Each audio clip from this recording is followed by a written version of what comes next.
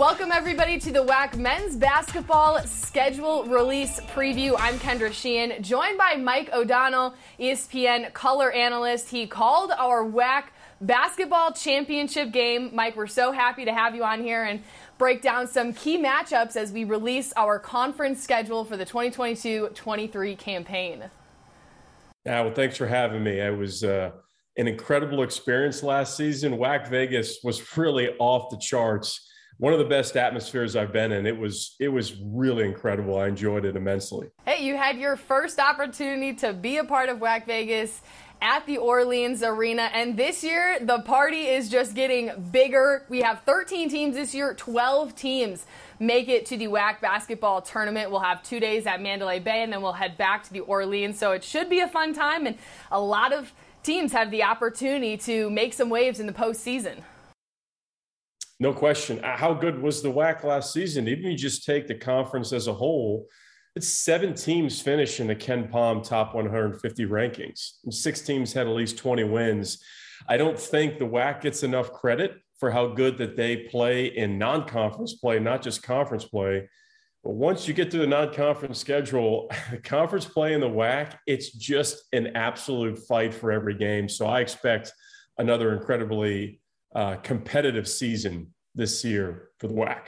It's a gauntlet when it comes to WAC play. And we have 5 key matchups that we highlighted as we released our men's basketball schedule. And so to start, I think we have to start where it basically ended. It was Abilene Christian taking on New Mexico State. This is a rematch of last year's WAC championship, the game that you called for our broadcast. And Abilene Christian had really been a Cinderella story type team the 2 years ago when they went to the NCAA tournament. They took down Texas at WAC Vegas. They win three games in 3 days to make it to the championship. And then New Mexico State is just a perennial powerhouse. How do you think these two teams will stack up, knowing that New Mexico State really has lost a majority of its key players? They have a new head coach in Greg Heiar, and things definitely will not be that same Aggie team that we've seen for the past couple years.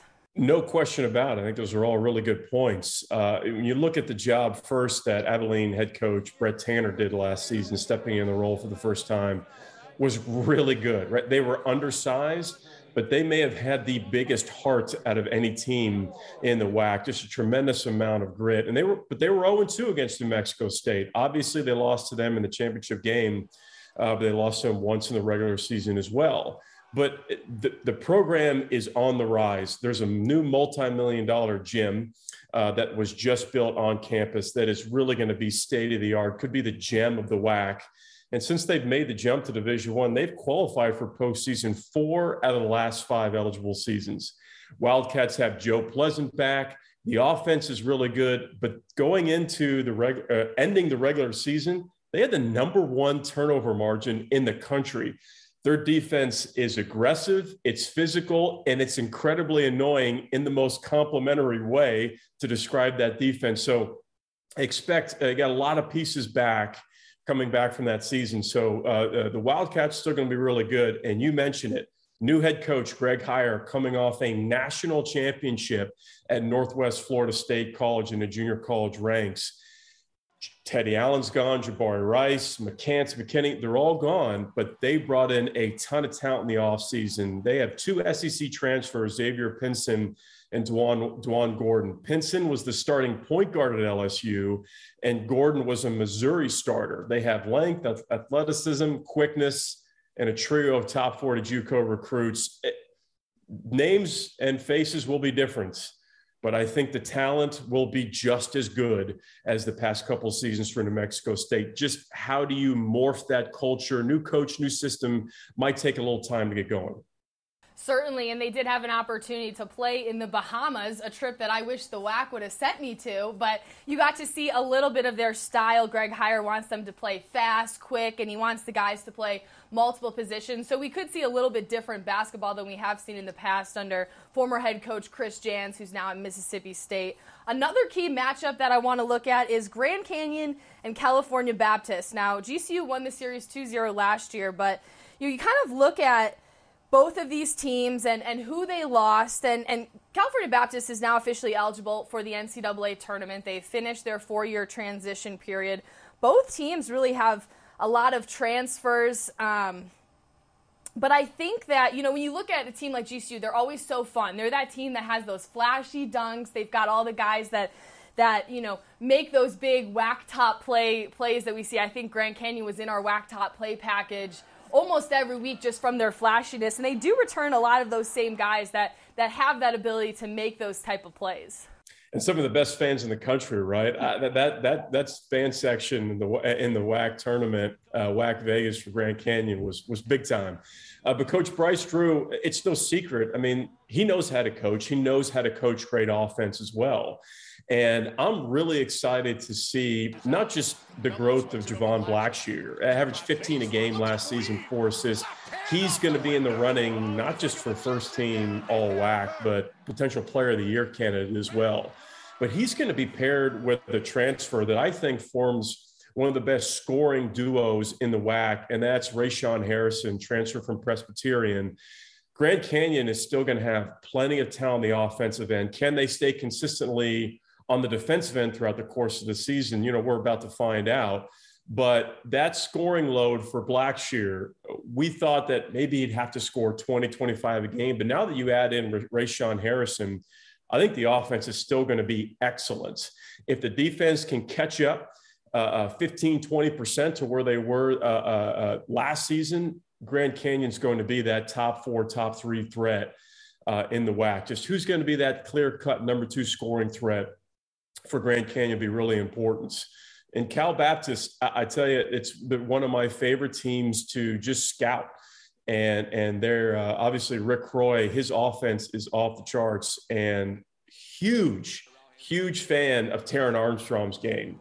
He was freshman of the year in the WAC. I call him the Pistol Pete of the WAC. He's a top 3 passer, not just in the WAC, but in all of college basketball, in my opinion. His vision is stellar. He's getting pro looks at the NBA level for how good of a passer and distributor he is. And then you have Joe Quintana, one of the best 3-point shooters in the WAC. It's a really difficult offense to scout. Their defense must improve. This game, Kendra, might be in the 90s, maybe in the 100s, right? It's Grand Canyon, Cal Baptist, 2 teams that can score incredibly well. We'll see if the defense actually shows up, but that is a must-watch matchup if you love great offense. Certainly, and I think with Taron Armstrong having another year under his belt, with the transfers, with the depth that they have this season, certainly a team to keep your eye on as the season will progress. And then we have Seattle U and Utah Valley. Seattle U is a team that they were co-regular season champions. We had 3 co-regular season champions last year, and then they got to the WAC tournament. It was kind of one and done. They were the 2 seed. They lost to ACU. I just don't think they really had a lot of momentum. They've got their head coach, Chris Victor, who took over just days before the season ended. That was a team that really just kind of fought through the year, had a lot of adversity, and then they come out and they pull a really high seed in the tournament. And Utah Valley, under head coach Mark Madsen, NBA All-Star, incredible coach. He always puts together a good team. However, both teams really lose kind of their key guy. One for Utah Valley loses Fardaws Amack, and then for Seattle U, they lose Darian Trammell. How do you think both these teams can come this season and rally around the guys that they have, in addition to the transfers that both of these teams brought in on the offseason? Yeah, I expect this game to be extremely close. Both teams played each other last season twice, and each team winning at home, right? That's just telling you how close in talent and system that these 2 teams are. It's home team wins, right? You're just more comfortable at home.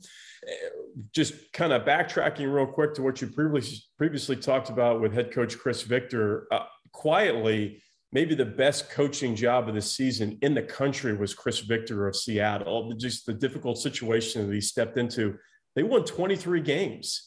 You mentioned Darian Trammell is gone. He transferred. So there are major question marks on the point guard position for Seattle, which is the most important position in college basketball. However, you still have Riley Grigsby and Cameron Tyson. In my opinion, Tyson is the deadliest 3-point shooter in the WAC, and 2 other starters are returning. Still a lot of talent on this Seattle team. For Utah Valley, big key, and I'm not trying to be very obvious and cliche, is staying healthy. if Trey Woodbury and Justin Harmon are healthy, they form one of the best backcourts in the WAC, maybe a top 3 backcourt in the WAC. They also have, in addition to Woodbury and Harmon, four starters are returning. And Woodbury, if he's healthy, he's a first-team all-WAC type player. He's a 6'4" mismatch problem. So we know that guard play in this game is going to be everything. And if we're looking at what's the second stat that we're trying to pay attention to is who's going to be a disruptor on the defensive end. Whoever wins the turnover battle in this game, I think ultimately prevails. But again, you have 2 great coaches. You still have a lot of talent returning for Seattle and Utah Valley. The biggest question mark for each team, what's the point guard situation for Seattle look like? And can Utah Valley stay healthy? Because if they can, they might be the dark horse in the WAC this season. Certainly, Utah Valley had one of the lower seeds in the tournament. They played in that first game at Mandalay Bay in our WAC tournament, and it was a surprise to, I think, some people. We kind of got a hint when we talked to Mark Madsen a little bit earlier that Trey Woodbury, who hadn't played all season, decided to play, and they ended up playing in 2 games in the WAC tournament, decided to play in those 2 games, and so it's good to see him back and interesting to see how he'll play a role this season. Another key matchup will be the Texas schools, Stephen F. Austin and Sam Houston, 2 incredibly good teams last year, 2 teams that will lose a lot of guys. Stephen F. Austin losing Gavin Kensmill, Kevin Solomon, David Calcarees, whereas Sam Houston losing Savion Flagg, who was just an incredible dunk master last season. But I think both teams have a lot of potential to return to the top end of the WAC standings this season. Well, Stephen F. Austin has one of the best cultures, game prep cultures in the country. I am a huge fan of how Kyler Keller, their head coach, approaches practice and prep. I actually got to see them really early in the season last year at the Cancun Challenge, where they made it to the championship game. If you take, obviously, Gavin Kensmill was one of the all-time great players in Stephen F. Austin history. David Calcarees is one of the all-time great point guards. They're gone. We know that. But the culture stays the same. They're not going to beat themselves. They're not going to turn the ball over. They're going to play incredibly physical and fast defense, and they are going to get up into you and try to get out and run in transition. You know that about Stephen F. Austin. So that's not going anywhere, but they still have a lot of those great role players back, right? Day Hall, Jalen Jackson Posey, Roti Ware, Latrell Giselle. That's a good core group. Can you add to that group? Ultimately, I think we might see a little bit of a different offense from Stephen F. Austin because so much of the offense ran through Kensmill. So we'll see what that looks like this season for Coach Kyler Keller and the Lumberjacks. For Sam Houston State, I look at 2 things. Number one, Sam Houston State still doesn't get enough credit. They won 19 games last season, really kind of fell under the radar. They were 13-5 in conference play. 6 seniors returning. This might be the most veteran group in the WAC, and that matters, especially mid to late in conference play, of understanding how to fight their injuries, embodying your culture, knowing exactly what you want from a scouting report standpoint. But the addition of Wichita State transfer Kua Grant to Sam Houston State's roster is something that needs to be talked about. Lightning quick, got a ton of minutes at Wichita State, was one of the most underrated point guards in the American Conference last season, and operates extremely well in pick and roll type scenarios. The addition of Kua Grant, I mean, I could see Sam Houston State getting above that 19 win mark or potentially 20, 21 wins, because I think Kua Grant is a huge catalyst for that. Certainly. I think Sam Houston was at the top of our standings early on in WAC play, and not that people were surprised, but we had talked about this before. The writer for WAC Hoops Digest had tweeted, like, who would have thought Sam Houston would be at the top of the standings now? And Savion Flagg had put his emoji of his hand raised and tweeted, me, I did. So they know, and even though Savion Flagg won't be there this year, they know what they have, and they always have, that underrated, really good team that people just don't give enough credit to. And our final matchup that I want to talk about is UTA taking on Tarleton. UTA, the team new to the WAC this year, coming from the Sun Belt, with their second-year head coach, Greg Young, who's really been with the program for 14 years.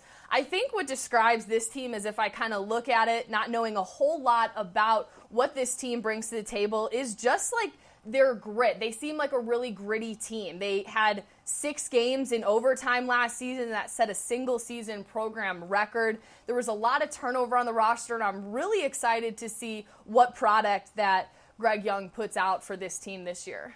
A lot of unknowns, and I think Coach Greg Young would tell you that as well. But they were up and down the Sun Belt last season. But if you talk to any coach in the country, Greg Young was known for over a decade as one of the top assistant coaches in the Sun Belt and one of the top assistant coaches in college basketball. Just is one of those staples of the game for a long time that just kind of flew under the radar. He finally got his shot as a head coach last season in the Sun Belt, and there were some rough patches, some positives. However, going into the WAC, it's a step up, right? It's more athletic. There's more talent. It's more physical than the Sun Belt is, but they bring in some talent that's going to be really interesting to follow. I look at Texas A&M transfer, who is a big-time mismatch guard, Aaron Johnson Cash. I really think he's going to be a great piece for UTA. They also bring in Taj Anderson. He was a JUCO All-American. So Coach Young, he has his team set of where he's going to make some adjustments on both ends of the floor, offensively and defensively. He's going to have to. But he's adding in more talent to this team. So I think UTA is going to surprise. You might see a few surprise wins from UTA. Tarleton under head coach Billy Gillispie, they're a team that went 500, 9-9 in conference play last year, but they're really struggling to find their identity. Would that be an assessment that you would agree with? Yeah, Tarleton, the one thing, if you're talking identity, it's they can defend. They held Gonzaga to 64 points last season. Gonzaga was one of the best, if not the best, offensive team in the country. Held them to 64, and they only lost by 9. That's their calling card. Can they add any type of offense to their season this season? So we know they're going to defend, they're going to lock you up, and they're going to be, from a scouting report standpoint, they're going to be totally locked in. We're still trying to figure out who this team is, right? Early in conference play last season, they beat Sam Houston State and Stephen F.A., 2 of the top teams in the WAC, in back-to-back games. Then they lost 4 in a row. You just never saw the offense had any type of consistency. Coach Gillespie's a wild card, right? We know he can coach. We know he can recruit. Can he add in an increased offensive capacity to a talented team that is going to come down the stretch, get better over the course of the season? Kendra, you've been watching basketball for a long time. If your calling card and staple is defense, that carries on throughout the course of the season. Can you stack on some offensive skill sets on top of that? So that's what we're going to need to watch out for. 2 kind of unknown teams, right? Going head to head here. This is kind of like the wild card game of we're going to really figure out of what each team looks like, what their calling card is going to be, and how they're going to progress throughout the course of the season. This is going to be an interesting game to watch.